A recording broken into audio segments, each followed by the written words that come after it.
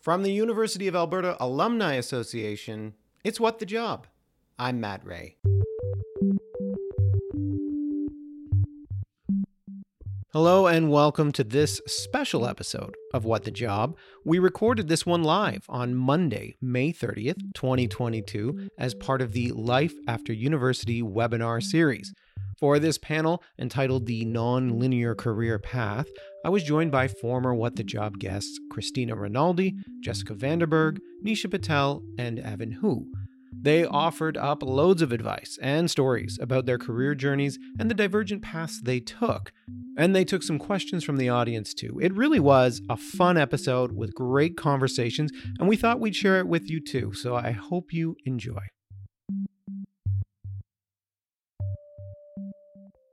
I think we'll start with Nisha, if that's okay, because the last time I talked to you, you were just wrapping up as Edmonton's Poet Laureate. So I'm wondering what you're up to now.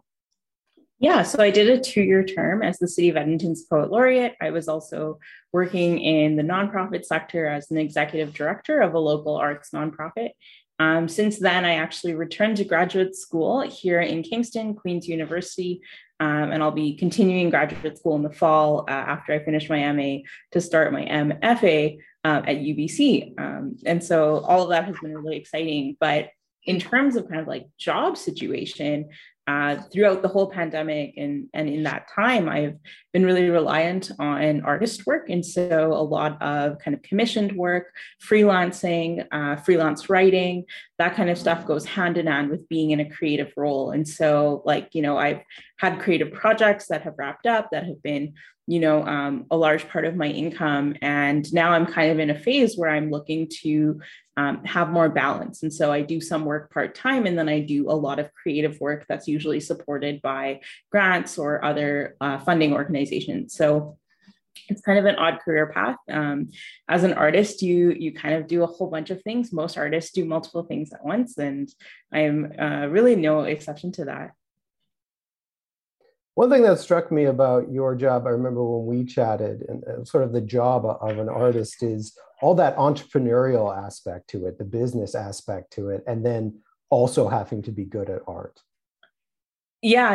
It's I did my undergrad at the School of Business, and I think the most transferable skills are not necessarily like how to write or like how to write a poem or create art or take photographs, which you can all learn on your own. But it was like the skills that I learned from that degree, like how do you manage pitches? How do you connect with a client? How do you meet a deadline? Like those were all things that I had to learn through university and have been like really directly applicable, because as an entrepreneur artist, like your product is you, your product is your art, your product is your feelings. And so the difference is I think very thin. It's a very thin line between like an entrepreneur who sells a product versus an entrepreneur who is an artist. Jessica, the last time I spoke with you, you were the Assistant Dean of Outreach in the Faculty of Engineering. Is that still what you are? And can you talk a little bit about that job?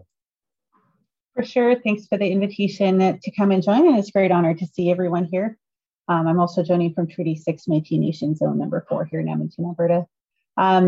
The title has shifted a little bit, but the portfolio is the same.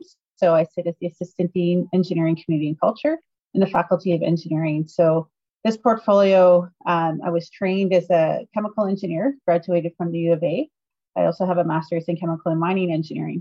But the portfolio that I hold here for the faculty is very, very different than that. So it's looking after the student experience when students aren't in seats learning from professors or in research labs. It's all that in-between space that really creates a full experience for a student and helps them grow in ways that aren't always explicitly taught, that you learn with experience.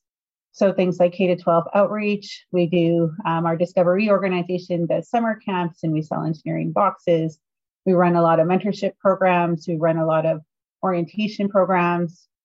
We do a lot of initiatives helping to look after and give students the in-person experiences with being part of project teams, competition teams, student clubs, student groups. We do experiential learning through a new program called Engineering Connects, which is founded on the career teaching of Wacotwin, where students get a chance to work in community and learn how to do proper community consultation and engagement. They're GBA Plus trained.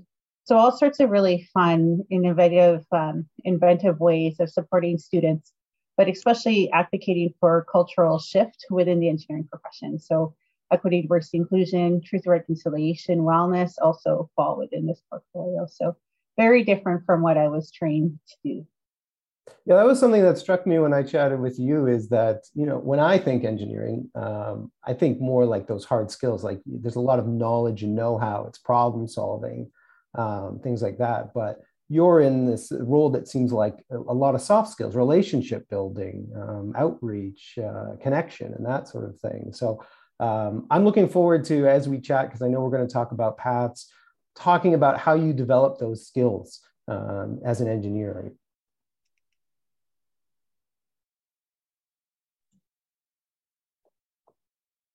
Yeah, perfect. Looking forward to chatting in a bit. Yeah. Sorry, I muted myself by accident there. Christina, you are a professor and a registered psychologist. I'm very curious about the different elements that are involved in that job, especially as a professor, because you know, you're researching, you're teaching, you're doing committee work. What's all that like? Yeah, it is hectic. It is a lot of multitasking, and but I'm training. So I get to teach at the undergrad with the BEd program, and with the graduate students, I'm training future psychologists. So for sure, I get to practice and really focus on what kind of work in providing and looking over students' work with clients and with the public. So to hold those hats, those different hats, is, I never thought I would having to do multiple roles at once, but you mentioned research. So there's those research teaching about how to actually conduct research that's meaningful for practice.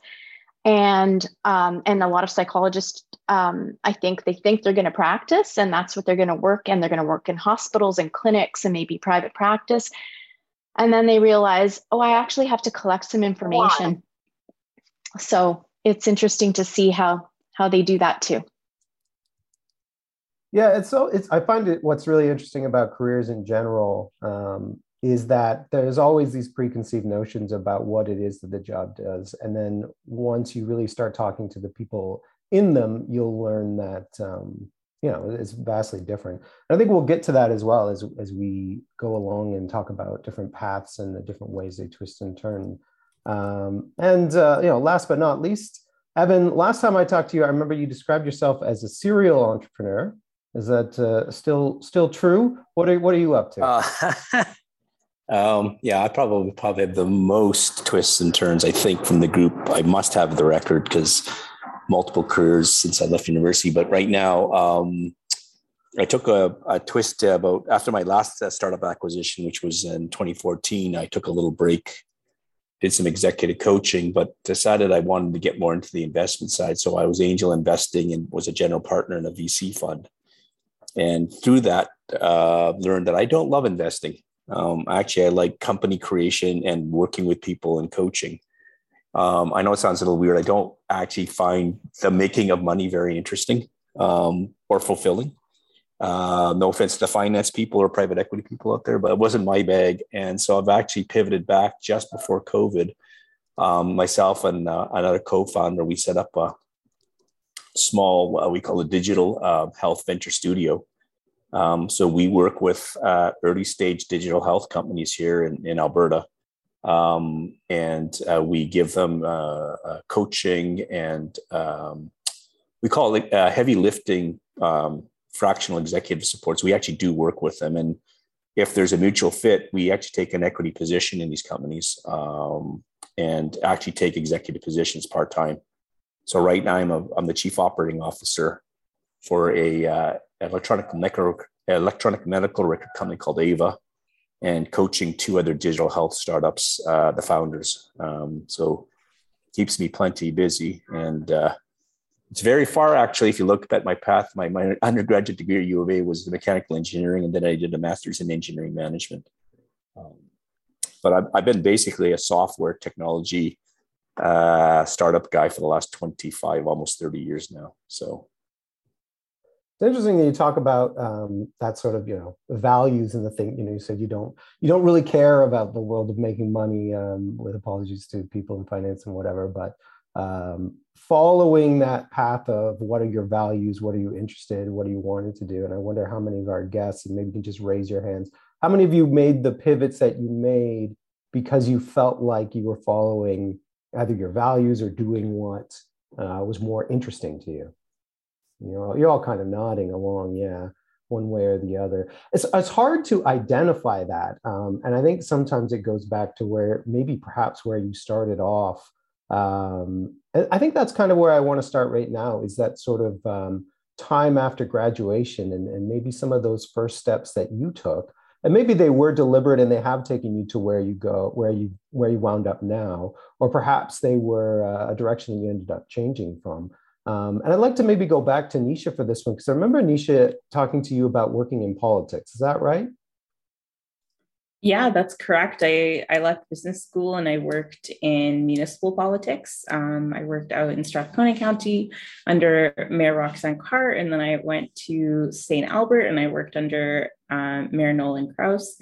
And that path was one that I had really wanted. I had worked in electoral politics for a long time, and it was something I was really serious about pursuing as like a young political staffer with like a faceless identity behind multiple portfolios. Yeah.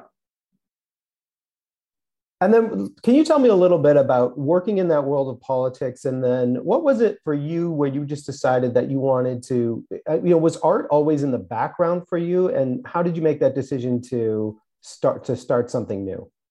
Yeah, for sure. I started writing poetry after I left university. So about 7 years ago. And it was something that I started doing as a hobby. And honestly, like in politics, you do things that people tell you to do to kind of achieve this goal of like touching individual lives, right? I had always believed that. I thought municipal politics was like really the level that interacts the most with people. Like one-on-one, you provide services that people need. You provide roads for hospitals and stuff like that. And that goal didn't really change. But I found that as I started doing poetry, that was like very personal and very vulnerable, that I was connecting with people in a way that, like politics didn't. And I think I had like these rose-colored glasses about what I think politics can achieve. And it was also like, very frankly, like it was very sad for me to be in a position where, you believed in things. And by the time they got watered up to leadership, those values were no longer reflected all the time. Right.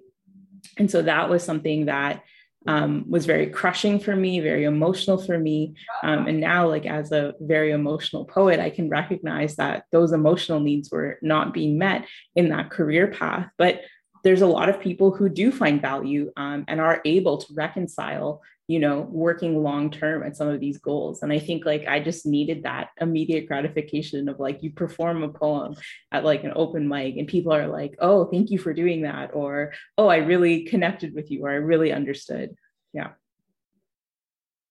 Yeah, it's kind of interesting that you can connect the two. And I think that's probably true for everyone. I mean, even I think of myself like, when I finished my PhD, I did sessional teaching for a little bit, and then I went into communications. And a lot of the academic work I was doing is really about communicating. But always in the back of my mind too was this creative side that I like, that I didn't really get to harness as much in academia, but I do in communication. So it is kind of interesting how all these things connect. Christina, I'm interested in your path a little bit, to become a registered psychologist and become a professor. What was the sort of first step towards that? Or what was the first step after you graduated from your undergrad? Did you know right away that this was the path you wanted to go down? Well, everybody was asking me what I was going to be when I grow up, right? As soon as I was graduating. And I only found out during my degree that I couldn't become a psychologist with my bachelor's. And in fact, I had a long road ahead of me if I wanted to continue on. It really depends on the province that you want to work in. in Canada, and I'm sure that applies worldwide, according to the jurisdiction you want to work in. But I had to get a master's, and then gulp when they told me, well, actually, you need to get a PhD as well, and you have to do a year-long internship and a bunch of practicum. And I was like, this is a long path. I'm not a psychologist with my bachelor's in psychology. And so you're kind of like at a crossroads. And am I going to invest in this? Is this really what I want to do? Because it's a long-term investment. And so I only registered after the PhD was complete. Did I actually submit all my credentials and information and hours that I put in to the college? What was it that solidified for you that this was the right path, that this was the path that you wanted to keep going down on? Well, it wasn't really simple at first. During my master's, I ended up doing a study on sibling rivalry and family conflict, which I don't know, I think is fascinating. I still do. I'm totally biased, but there's lots of great stories and information there. And then I knew that mental health was something that was really interesting at a time when it's always been important, but I'm probably, I graduated quite a while ago. And at the time, I had to explain and even defend why I would want to become a psychologist. What in the world do psychologists do? Do we need psychologists? So a bit was like I had to be my own cheerleader and explain actually this really important thing called mental health, and it can make a difference in the world. And so I think I kind of like doubled down in a way and said, this is really important. And I think people need to know. And I'm kind of like surprised that at the time that not many people even understood. I mean, I shouldn't be surprised when I myself, as I started the journey, didn't know what it would entail, but I thought people knew about the discipline and the subject matter. But even now after COVID, I think people are talking about it more. Perhaps there's less stigma, but there's still a stigma attached. So that was really an interesting dynamic for me as I was pursuing this career choice. Yeah, I think that makes a lot of sense of trying to find purpose in your work. I know we did an episode on burnout a long time ago, and one of the causes of burnout is that you just don't find any purpose or value or meaning in what you do. And for those in the audience, when we did our episode with Christina, it was actually focusing on family in the pandemic, and a lot of people homeschooling their kids at that point in time. It was early in the pandemic, and trying to balance between work and parenting at the exact same time, and wondering what the impacts are going to be for our kids. I'm sure we're still wondering what some of these implications are going to be for children.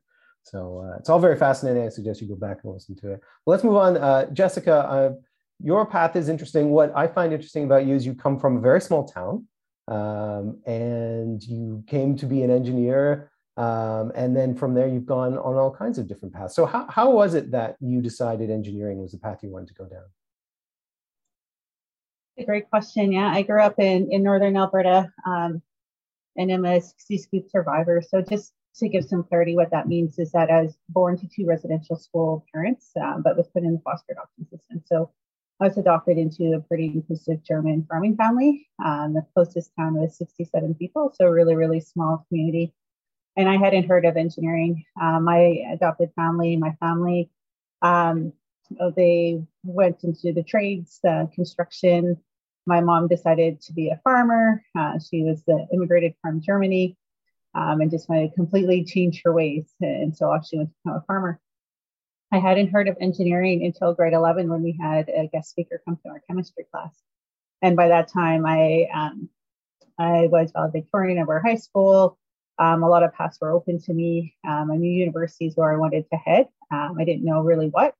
And I was thinking of medicine at that time, but engineering, being a very introverted, shy kid, was a lot more appealing than having to operate on people and deal with people all the time. So I switched to engineering, and I'm very thankful that I did, for sure.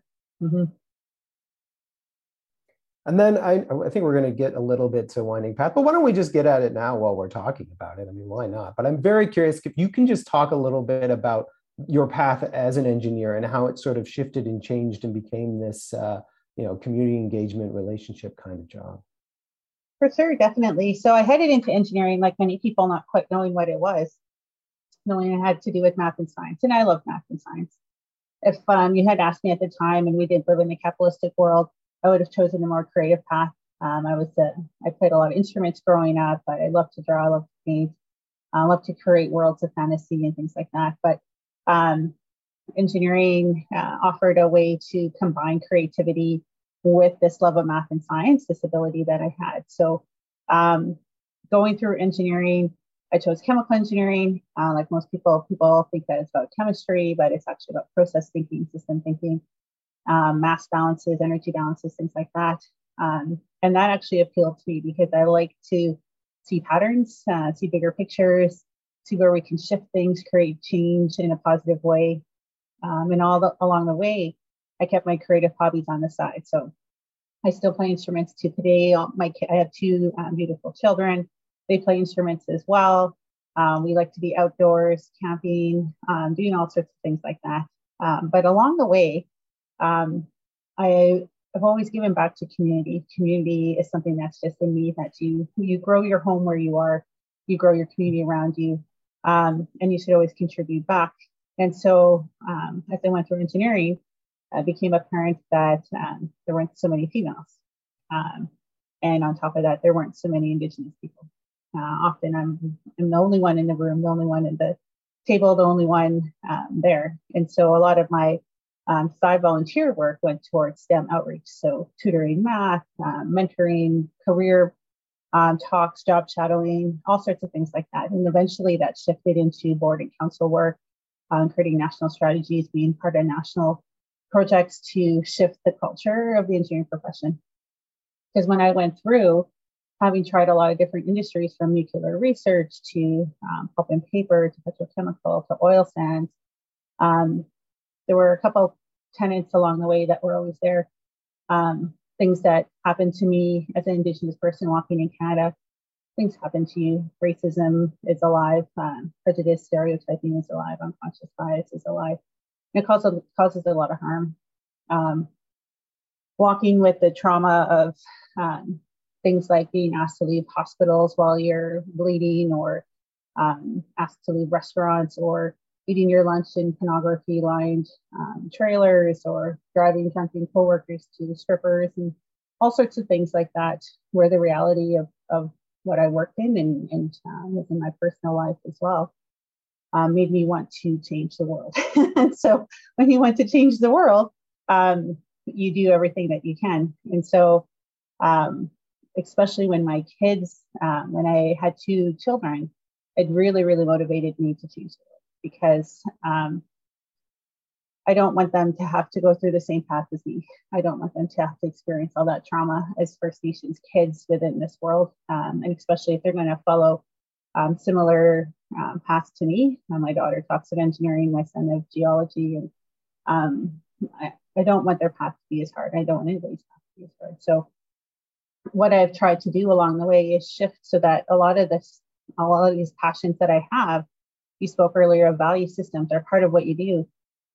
So I worked as a senior research engineer for 10 years, working pure design, satisfying that creative side, doing lab scale testing, scaling it up, testing it eventually full size in the mine, in oil sands regulators. It was really rewarding work, contribution to knowledge. But once I had my children, I wanted to contribute to people, to community, to culture shift.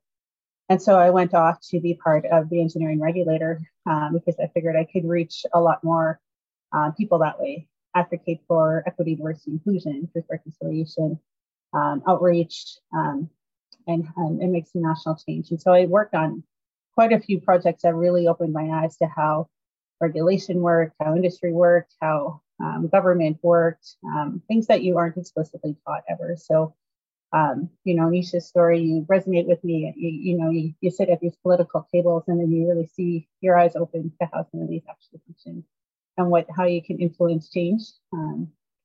And so that skill set grew from those 6 years in a variety of director positions.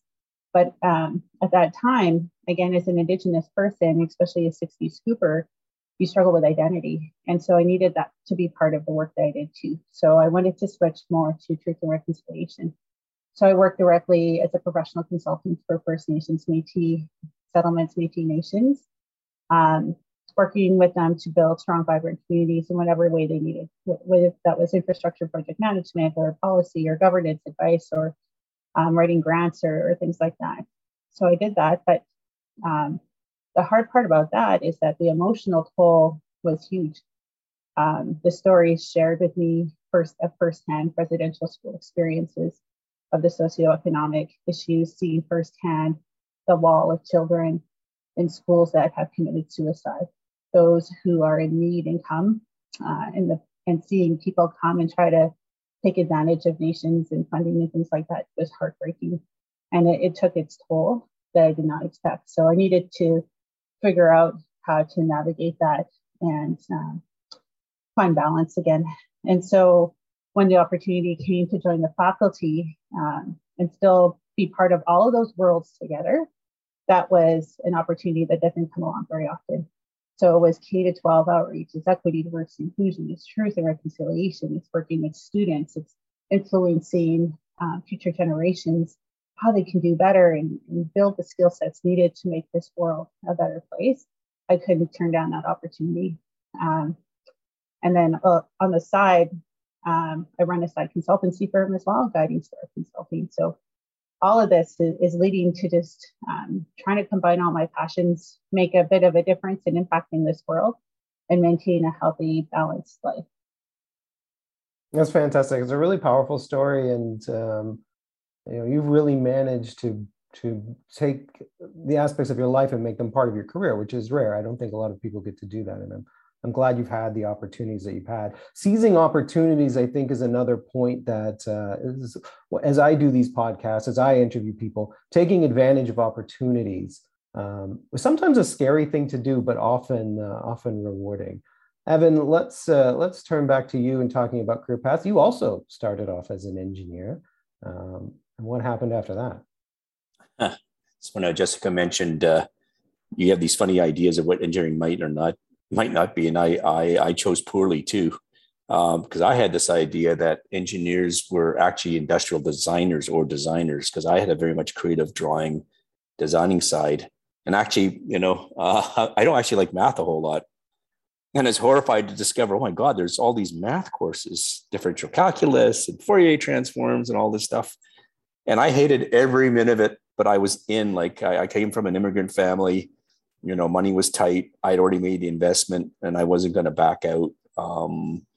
And as I learned, so I went in co-op, which was a huge opportunity. I didn't realize how much I was the second cohort, and made a big difference, because then I learned what engineering opportunities were really about. But I also discovered it wasn't really for me.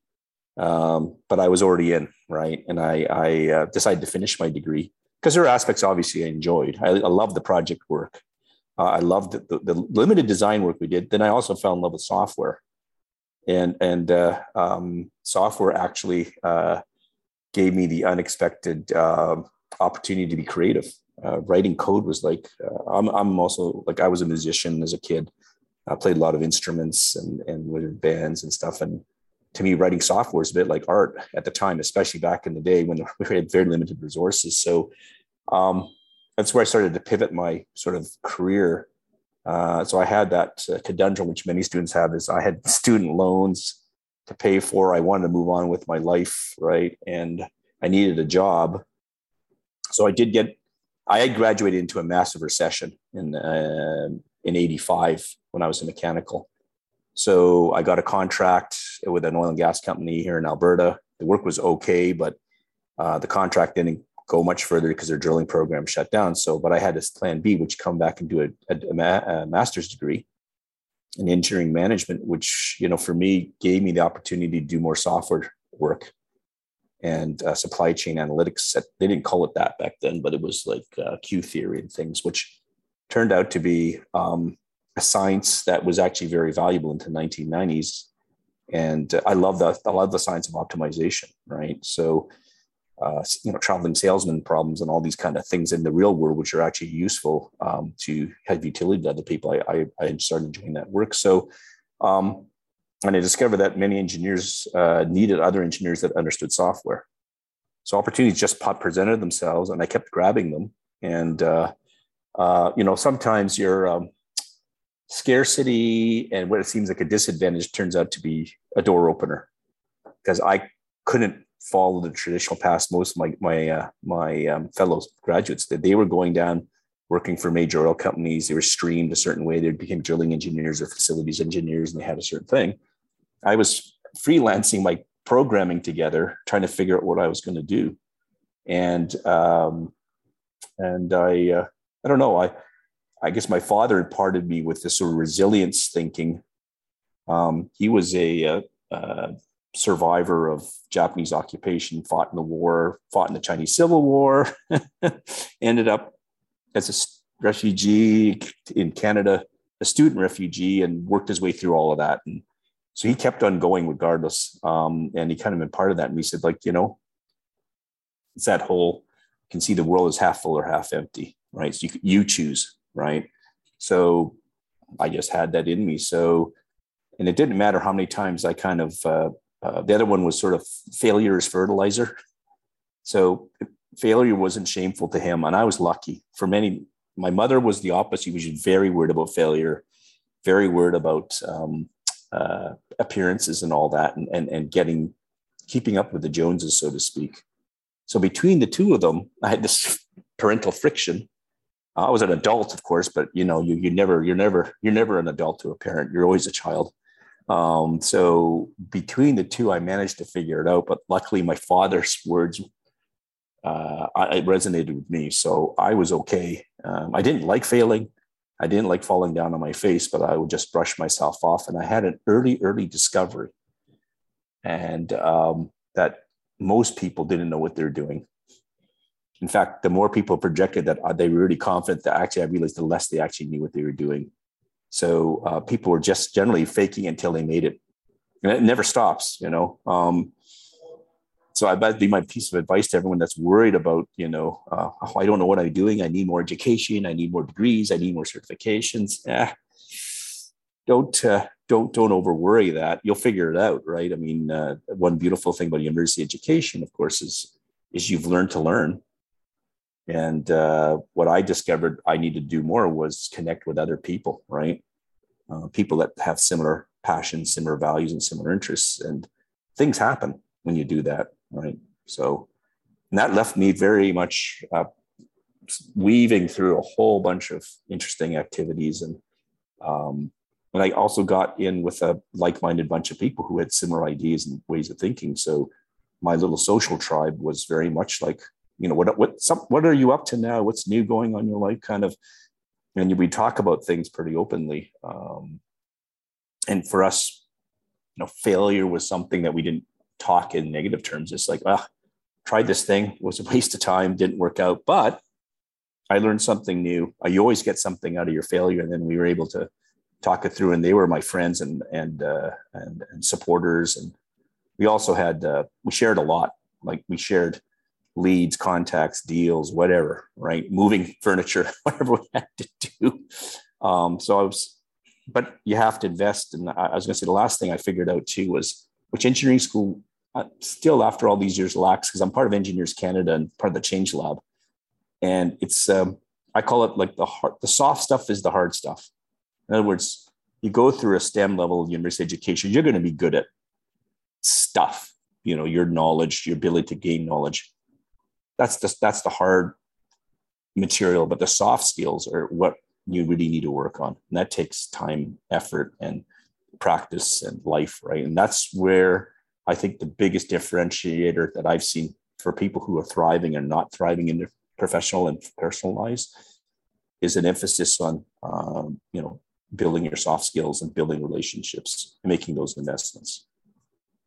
Yeah, and I think we've seen that throughout here. A lot of good advice coming out so far. And I think one thing that I've latched onto is this idea that, and part of this is my own personal philosophy, I suppose, but you are not your job, but you bring yourself to your job. You bring who you are and your background and all those intersections. Those are going to come with you into your job. And it's great to see so many people either advocating for change or bringing themselves and making that part of the work that they do. I do want to keep going on that line about advice, though, because you all work in different areas, even if they're similar. And I just want to get your thoughts on some advice for people who might want to get into that field or do that kind of work. What is it? What kind of skills should they be thinking about or developing? What kind of avenues should they be proceeding down? Are there professional designations that they should be seeking, or graduate degrees, or whatever? And maybe we'll start with Christina and thinking about people who are looking at becoming a registered psychologist or a professor in education or any of that kind of work. What should they be thinking about? I think volunteer experiences are really good opportunities. A lot of people are like, what doors can they open? And often people who have those rewarding experiences, and even they're not all the same. So I understand not all volunteer experiences are the same, but our students who want to test out whether this is something for them might volunteer for crisis hotline as an example, or they might work in the schools. I work with children, youth, and families. So it's kind of a joke. It's like, have you ever met a child? Have you maybe even just like spend some time in a school setting and not be scared of 5-year-olds as a prerequisite? Well, you can build it up, but you do have to know if you like working with the group that you're working with. So those volunteer experiences, whether it's a day camp or whether it's working in more clinical hospital settings, are good to give you feedback as well. And to figure out, I really do enjoy some aspects of this or not, even though it's not going to be the job that you're going to be doing per se.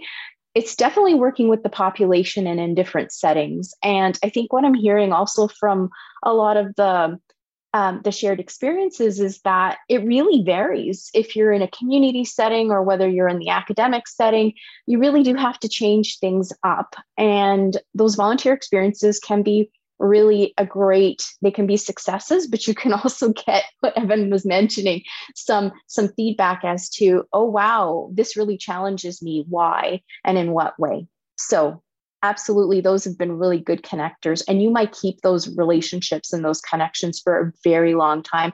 I'd be remiss if I didn't say I'm also part of the Canadian Centre for Research Mentoring in Canada. And so, being a big brother or big sister, my little plug, I mean, it's a wonderful thing that as well, especially for anybody who wants to work as a psychologist.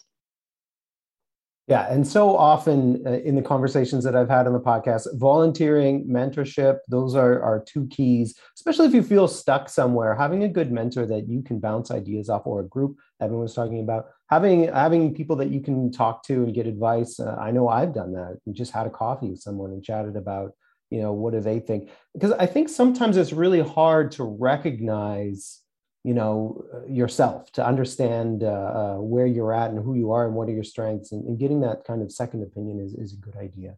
Nisha, maybe we can talk a little bit about that creative career.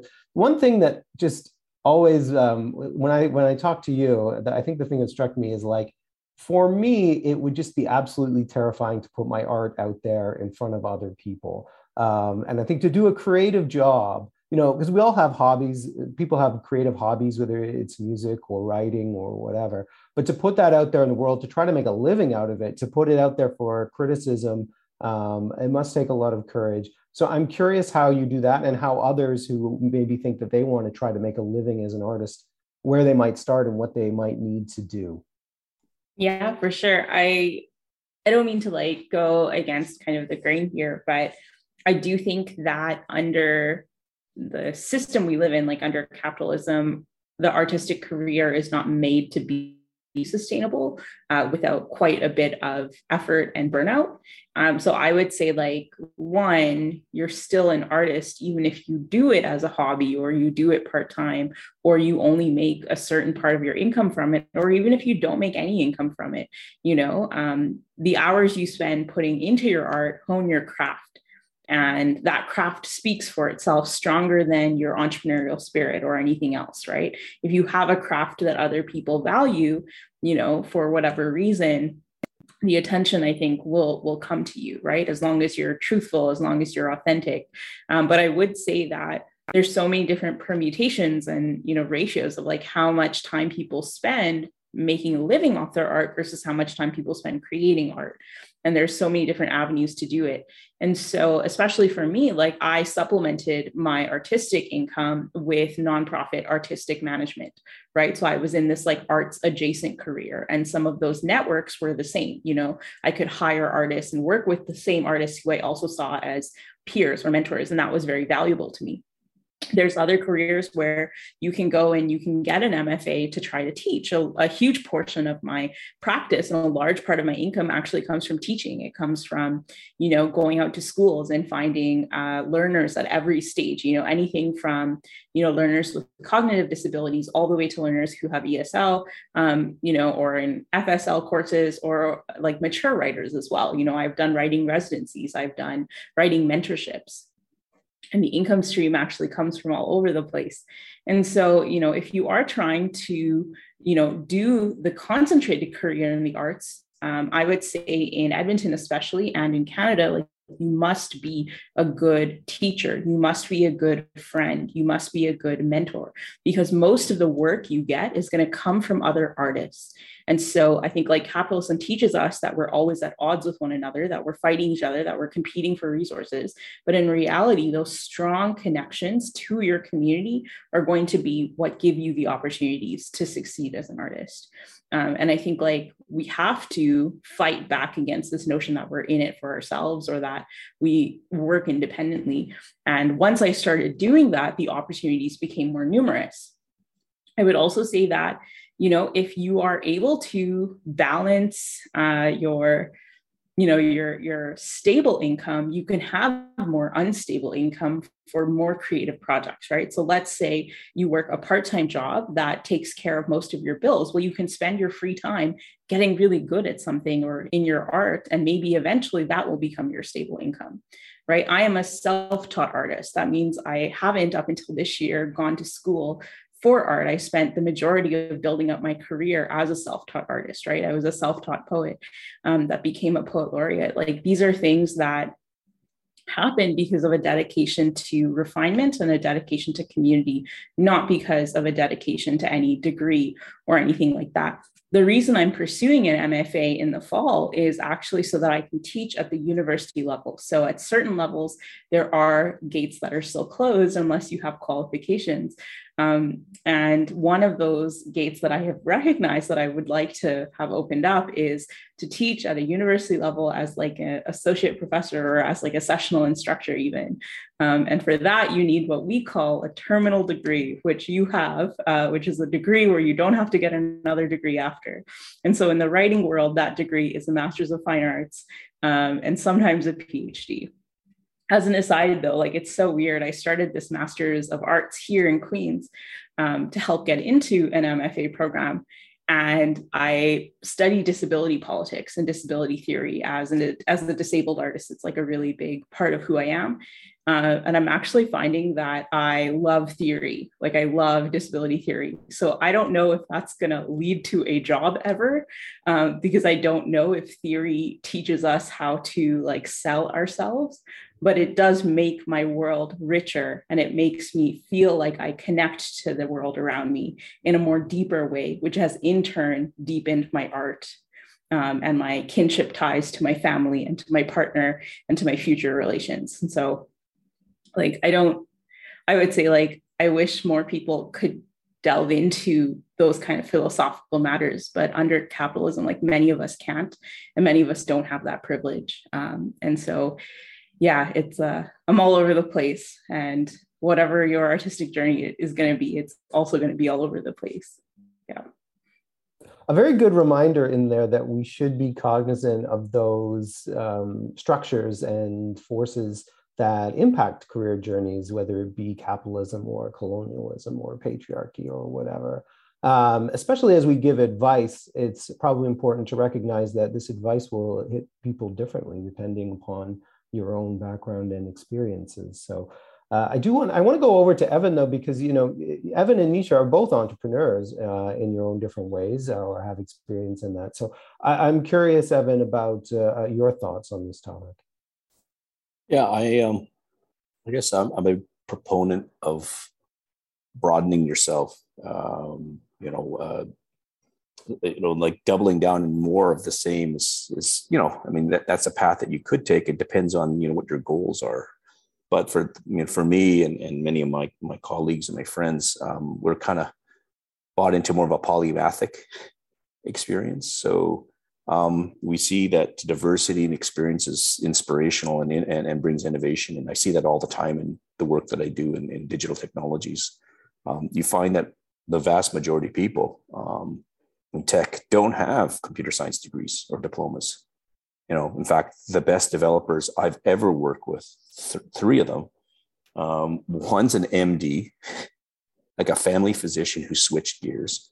Other two, something bizarre, they're both economists.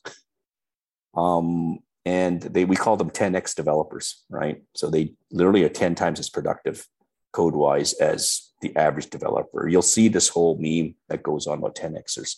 It's real. I'm like a 1.5xer at best. So I'm pretty mediocre coder.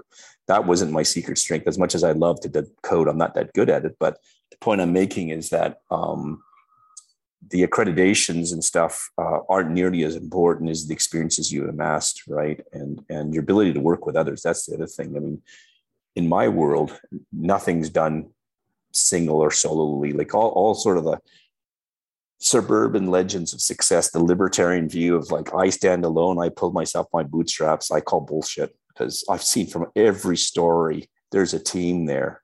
There's a group that did the work. People got support from many, many angles. And the narrative is much more collaborative than it is the lone individuals. There are a few out there, of course there are, but the vast majority of projects and startups and ideas or whatever are community and team based, right?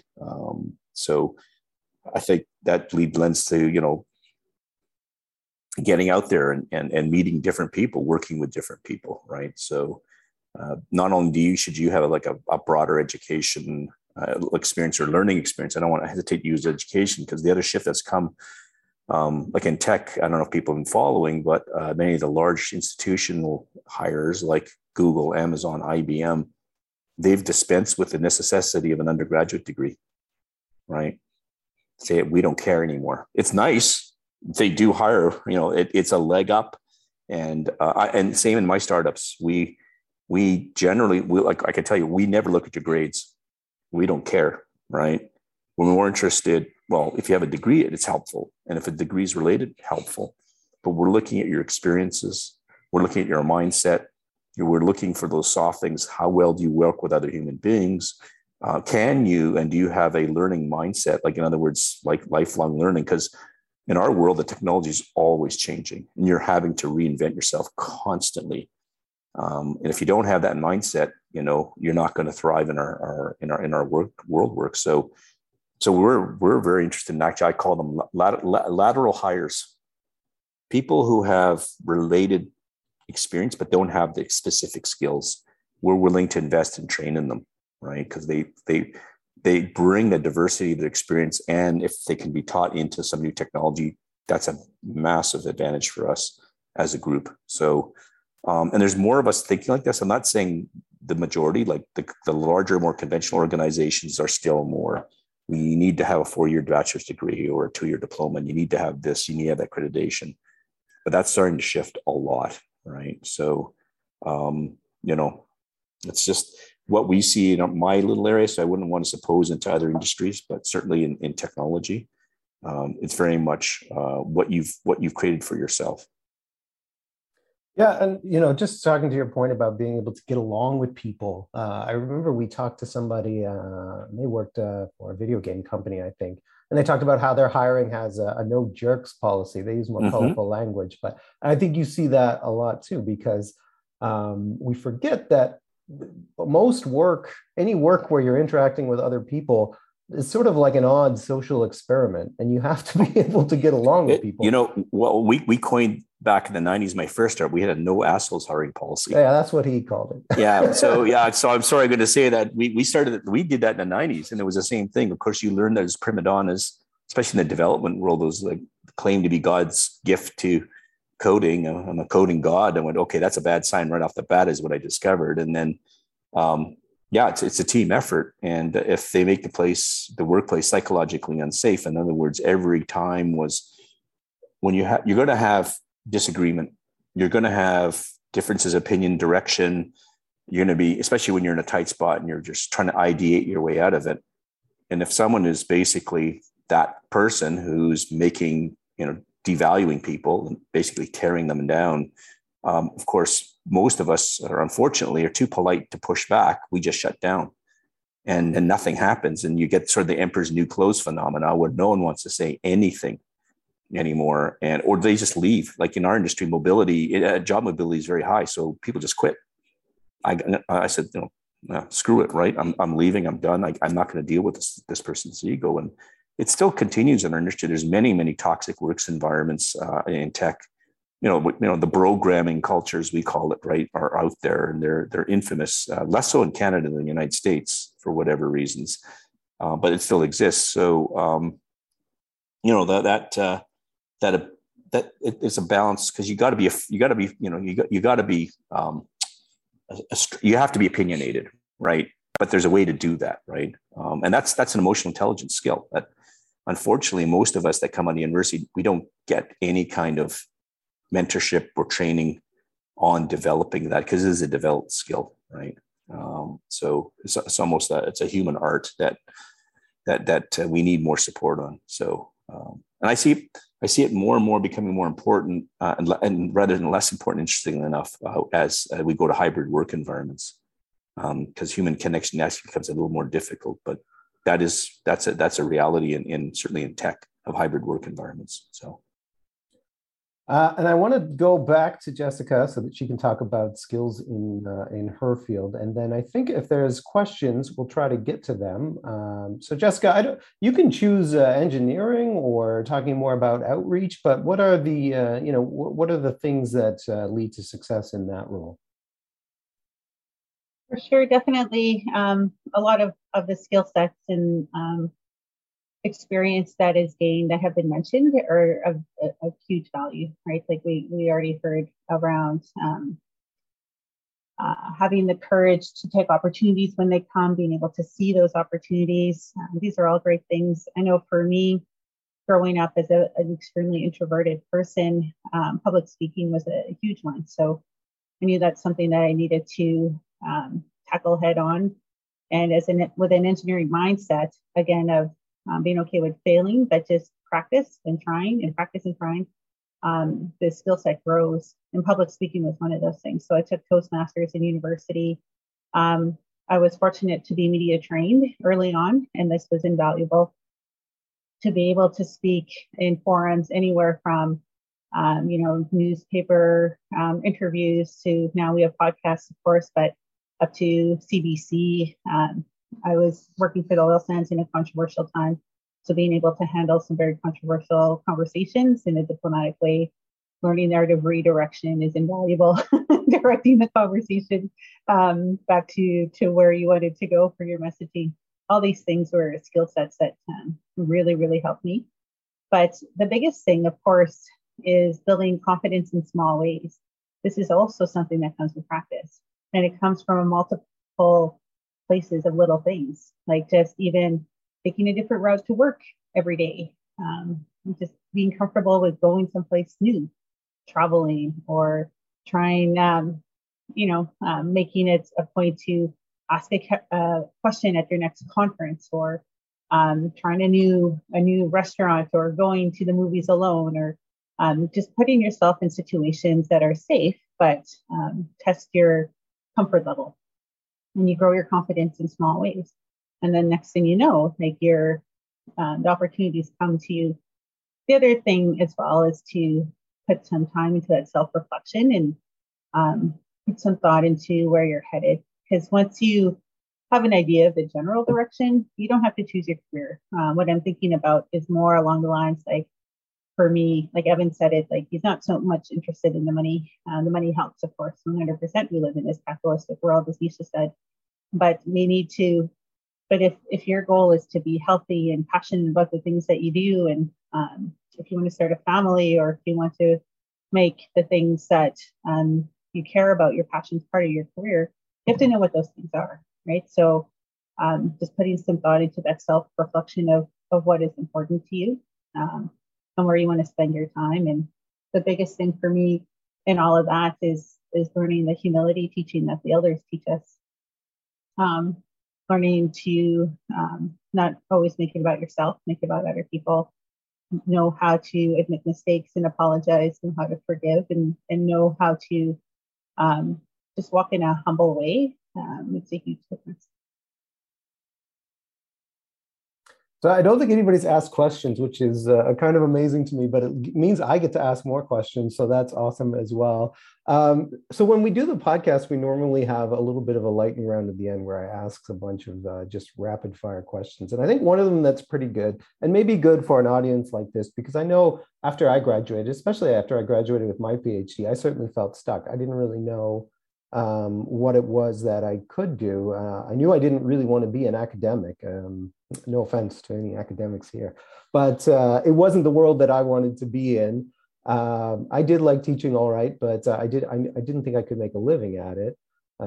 So it took me a while to try to figure out where I want to be. And to be honest, I don't even know if where I am is where I always want to be. I think that's one thing that I learned, is that you can constantly change and keep going. So I'm curious for you guys, if like some quick, elevator pitch style advice, if somebody feels like they're stuck, what are some steps they might be able to take? And let's just start with Nisha, because I always go back to the left side of my screen. Yeah, for sure. I think the best thing to do if you feel stuck is, like, I think everyone has a gut instinct, and that we're trained to rely on professionals for advice, or self-help books, or even sessions like this. But like, getting in tune with that is a practice. You need to practice understanding your instincts. And those instincts will tell you whether you're on the right path or not. I do feel a sense of purpose on this path, and one that I was afraid of going on. And that in itself was an instinct, that I was afraid so much of failing. And that's how I knew I had to try. Yeah. Like that failure is fertilizer line that I think Evan gave earlier. And, I think, for me going through grad school, that made me more scared of failing. I don't know why. It's a stressful environment. But anyways, Christina, what's your, if you're feeling stuck, what kind of advice might you have for people? Well, talking to others, actually, I mean, both kind of like perspectives of like thinking and doing that self-reflection. I think Nisha mentioned it. It's come up. That's really important.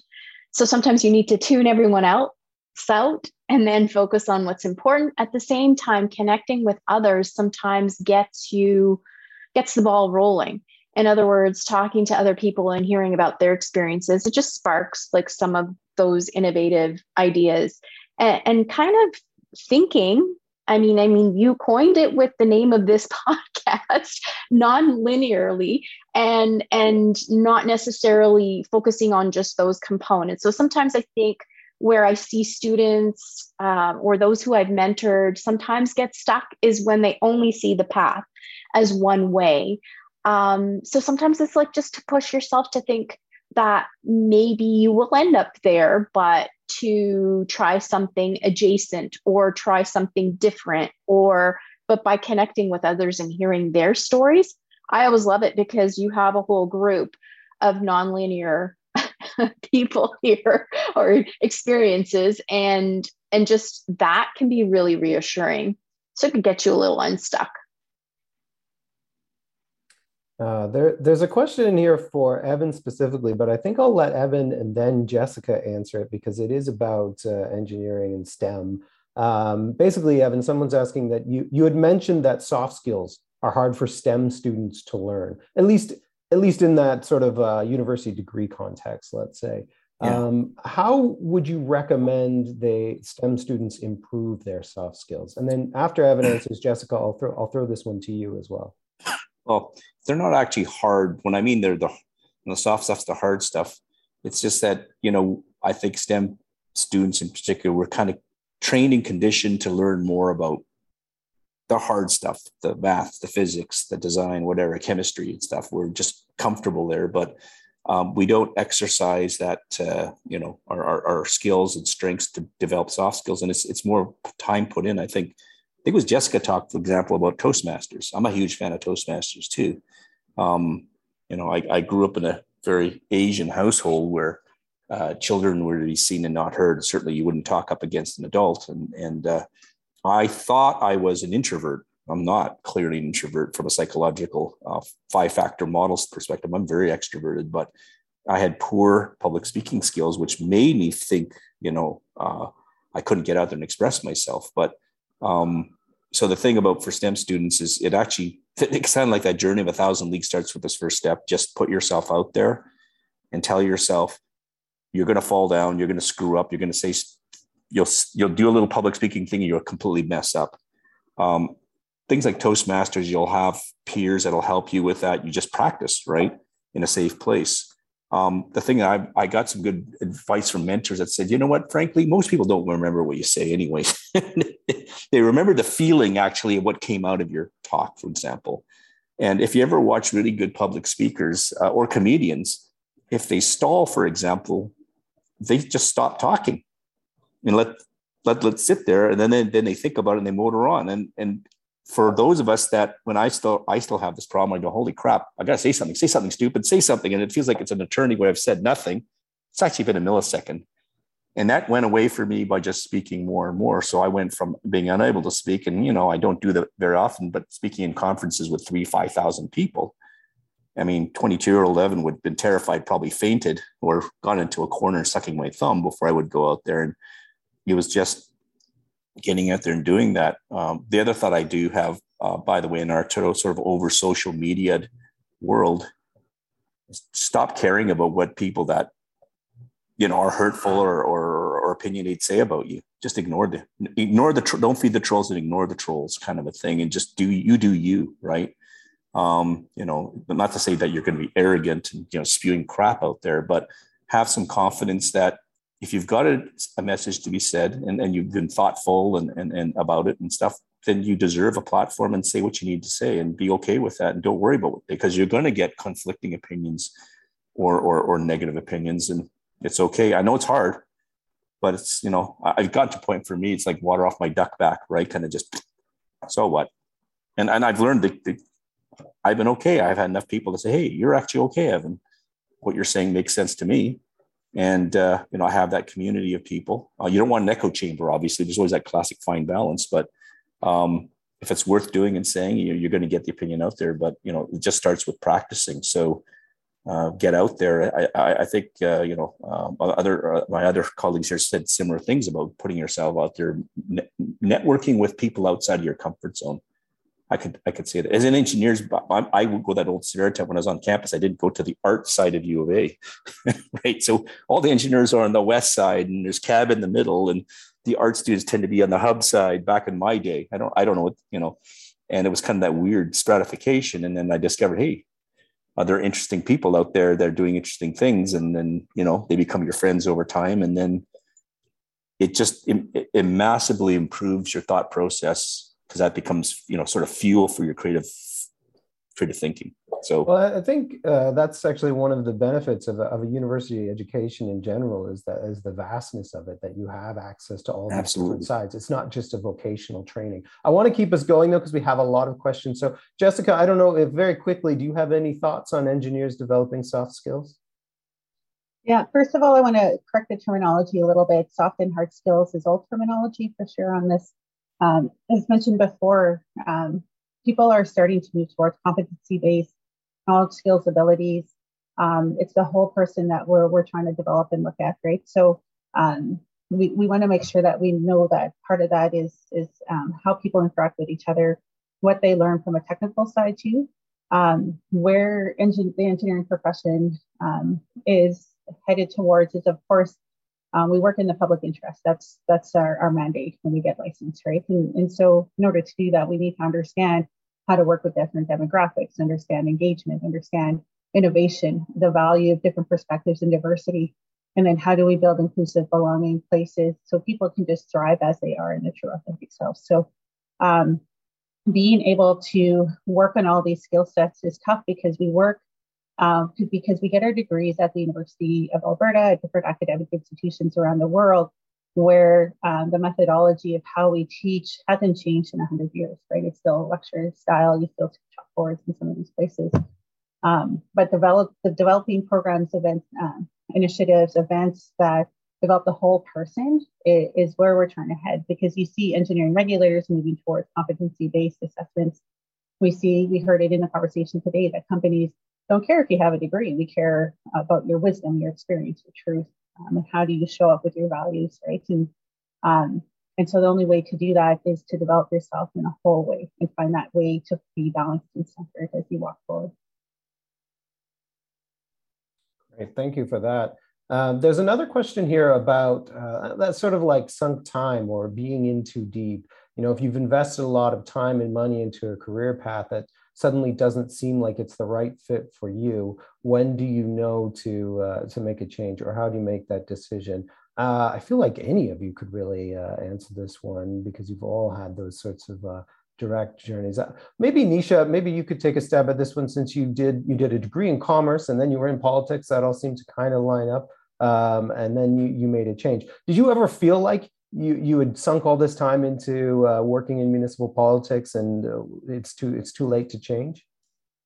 I think anytime you spend learning where you don't belong is just as valuable as time you spend learning where you do. And there were a lot of transferable skills. And it was so funny. I spent 3 years in politics hoping, the mayor would notice me or the councillors would notice me. And, years later, I was poet laureate in front of them, and they had to listen. I was there and I was speaking to them directly, not as an assistant or an EA or anything, but as a peer and an equal. And, sometimes you end up in the same rooms without intending it. Yeah. I was going to jump in there too, is that on that note, nothing's a waste. Every experience has value. Even the ones at the time, I definitely have some crap experiences, almost humiliating experiences. But you learn from those. You can choose to take that and try to bury it and not learn from it. But I've taken the path of saying, you know what, it wasn't the best thing, but what did I learn from that? And what am I going to do with that? Right. And someone I think you asked the question about investment. I mean, I think the sunk cost fallacy is really dangerous. In other words, like for me, mechanical engineering, I don't do anything around, traditional mechanical. I haven't done it for years. But the education was extremely valuable for me because I have an incredibly solid basis in basic physical sciences, right? And I draw on all the time. I have a whole bunch of other side gigs that I've been doing over the years. Like I design bicycles and adaptive mobility things as part of a not-profit work that I do on the side. That's more my hobby activity. But of course, I know how to calculate gear mesh designs and blah, blah, blah, stuff that I went, came in handy, or I know where to research. So I think that it's fairly self-confining if you think, okay, I spent, 4 years in undergrad and did a master's in some very, very narrow esoteric area, and that's all I can do. There's a lot more out there, and you just have to start trying experiments. That's what I would recommend. And I recognize that it's easy for me to say, I certainly wouldn't tell people, well, throw that away and switch gears and it'll all work out. You can do small experiments. You have to obviously sort of meet your Maslowian needs of rent and shelter and food. So there is limited maneuvering room, but I think you'll discover is that the more experiments you do, the more insights you get. Opportunities will present themselves, but there is some serendipity that comes with that, but you kind of have to engineer that serendipity, so to speak, create those opportunities. And last but not least, if you don't ask or put yourself out there, nothing's going to change. So there is a bit of risk, and that's just life, I think. Just to be, I would counsel you not to take foolish risks or high risks, like roll the dice, but calculated risks, set yourself up for success, try to do as many things you can to get there. The way I've approached it anyways. That's my personal experience. Just really quick, Evan, because someone asked about it. There's other questions I want to get to as well. But somebody asked about, you talked about this art of being opinionated at work. So without sounding like you're got a big ego or something, but how do you share your opinion at work, even if you're scared to do so? What's the secret there? Well, yeah, I mean that's one of those, read the room, right? See who's in there and whether it is safe, because if you're in a toxic work environment, you're not going to be able to do it.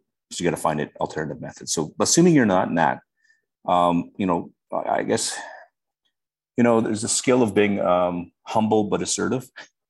So you don't attack other people. So the one thing is you never attack someone else's self-worth. So if they present an idea, and if you challenge the idea, say, I'm not so sure that this technology stack is something we should pivot to. That's the kind of argument discussion we have a lot. Like, there's a new technology, we should replace what we're doing with this new technology. And there's always this sort of almost religious fever of people taking sides. And if you can be that reasonable person in the room, say, I've thought about it, and there's a couple of advantages, I think, to this new approach. I know there's a few challenges. That's what I always do, is I try to, as much as show that I've thought this through. It's not one-sided. I don't make it an ultimatum. I make it an open discussion. And I say, I'd like to hear opinions. Like, what do you think? Right. And ask that. The other way is also, just if you're challenging someone, don't challenge them directly, but just ask them, hopefully, open-ended questions. So, if they say, we want to do this, and you go, so can you tell me more about why you want to do it that way? Start those kind of things. I mean, it can't happen overnight. I guess that's one of the challenges. Like, you develop relationships over time. I mean, I was a big fan of Stephen Covey's work. I was very fortunate in early in my career that I got Stephen Covey training by one of the companies I worked with. So 7 Habits, right? And they had this construct called emotional bank account. And it's essentially, it's a metaphor for building relations, where you have to make deposits and then you can make withdrawals, right? That's basically relationship building 101. Your professional and personal life is no different, right? So I have very good colleagues I can push hard on, and they can push hard on me, and we don't get offended. I love it when they challenge me, or they go, holy crap. My usually moment is like, holy crap, I never thought of that. Damn it. Back to the drawing board. I want that to happen. I absolutely want that, because then I know, you know what? I've got some really opinionated, smart friends who've looked at my stuff critically, and they found a few flaws, and that's good, because it's highly likely that I build anything that's perfect off the bat. So you want that open criticism, but that takes relationship building to have that level of psychological trust amongst each other, right? I know Google did a lot of work on psychologically safe workplaces. If people want to look it up, it was called Project Aristotle. And that's what they looked at, high functioning teams. And the biggest factor of high functioning teams was not the intellectual capabilities of the team members or the skill sets or any of that stuff. It was psychological safety. Yeah, therefore equals trust. Right? We're back to the no jerks kind of policy thing. I do want to keep going though, and I know Jessica has her hand up, so I'll let Jessica speak, and then I think we've got 1 or 2 more that maybe I can get to.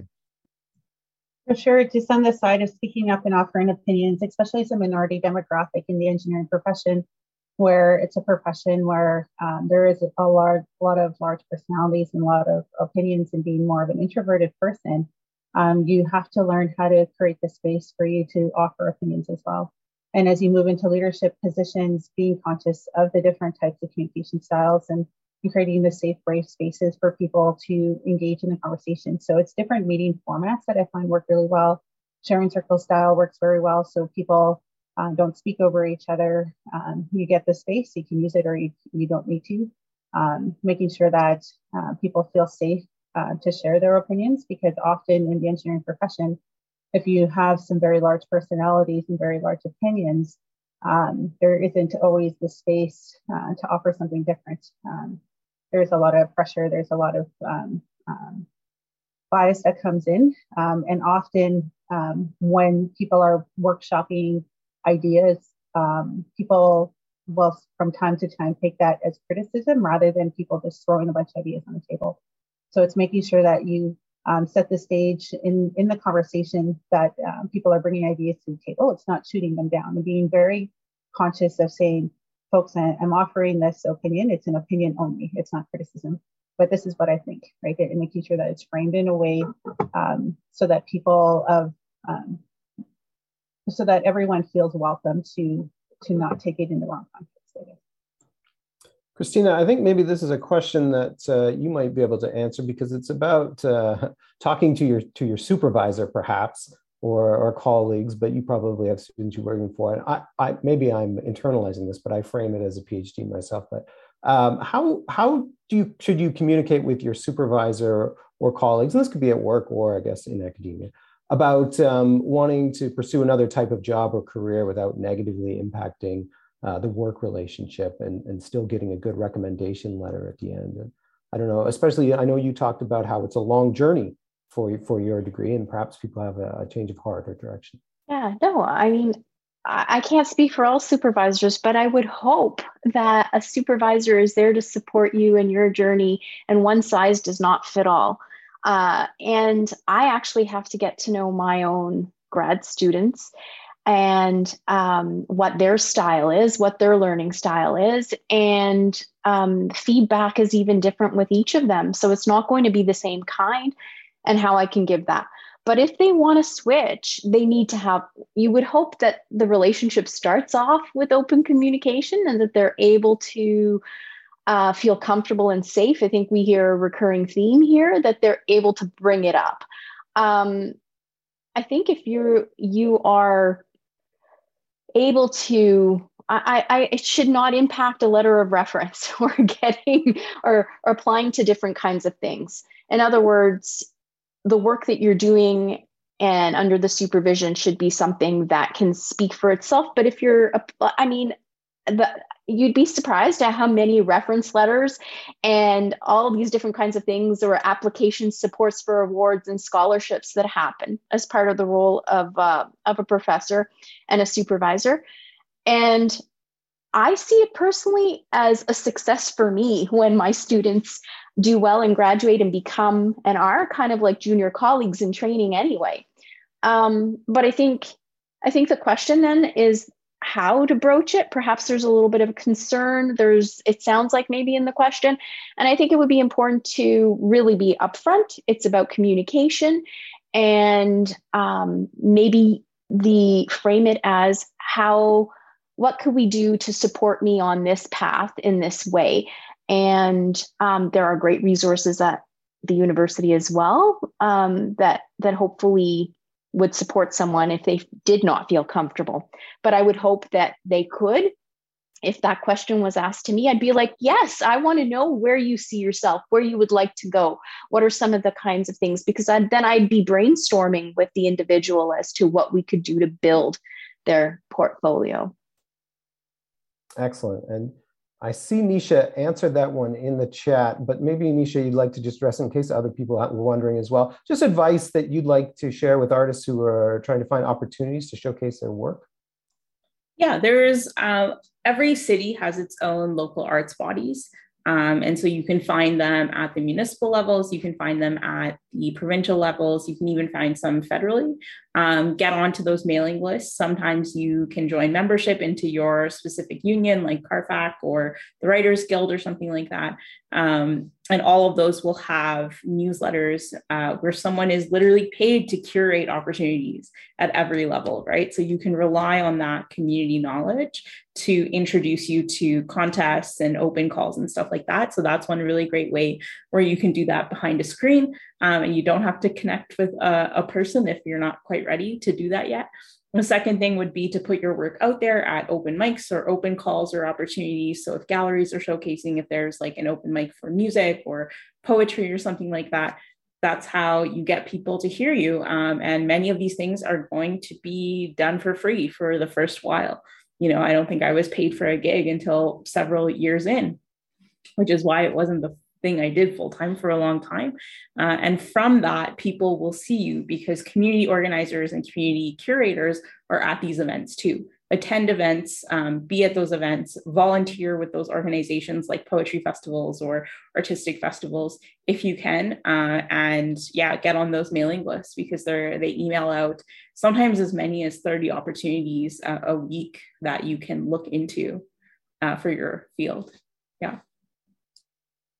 Thank you, Nisha, and really thank you, everyone. We've kind of hit our time, and it's been a great discussion. The only thing that makes me sad is like I can't do another episode with you all over again, because it was very fun, and I always like hearing about these stories. And I'll say I've learned so much that I've even applied to my own career path as I've gone through from doing this podcast. So it's very useful, and I know careers are a scary and weird thing. That's usually my thought about them, but they're also necessary. So being able to have advice is crucial, and good luck to everybody on your journeys. I'll throw it back to Jen, and again, thank you, everyone.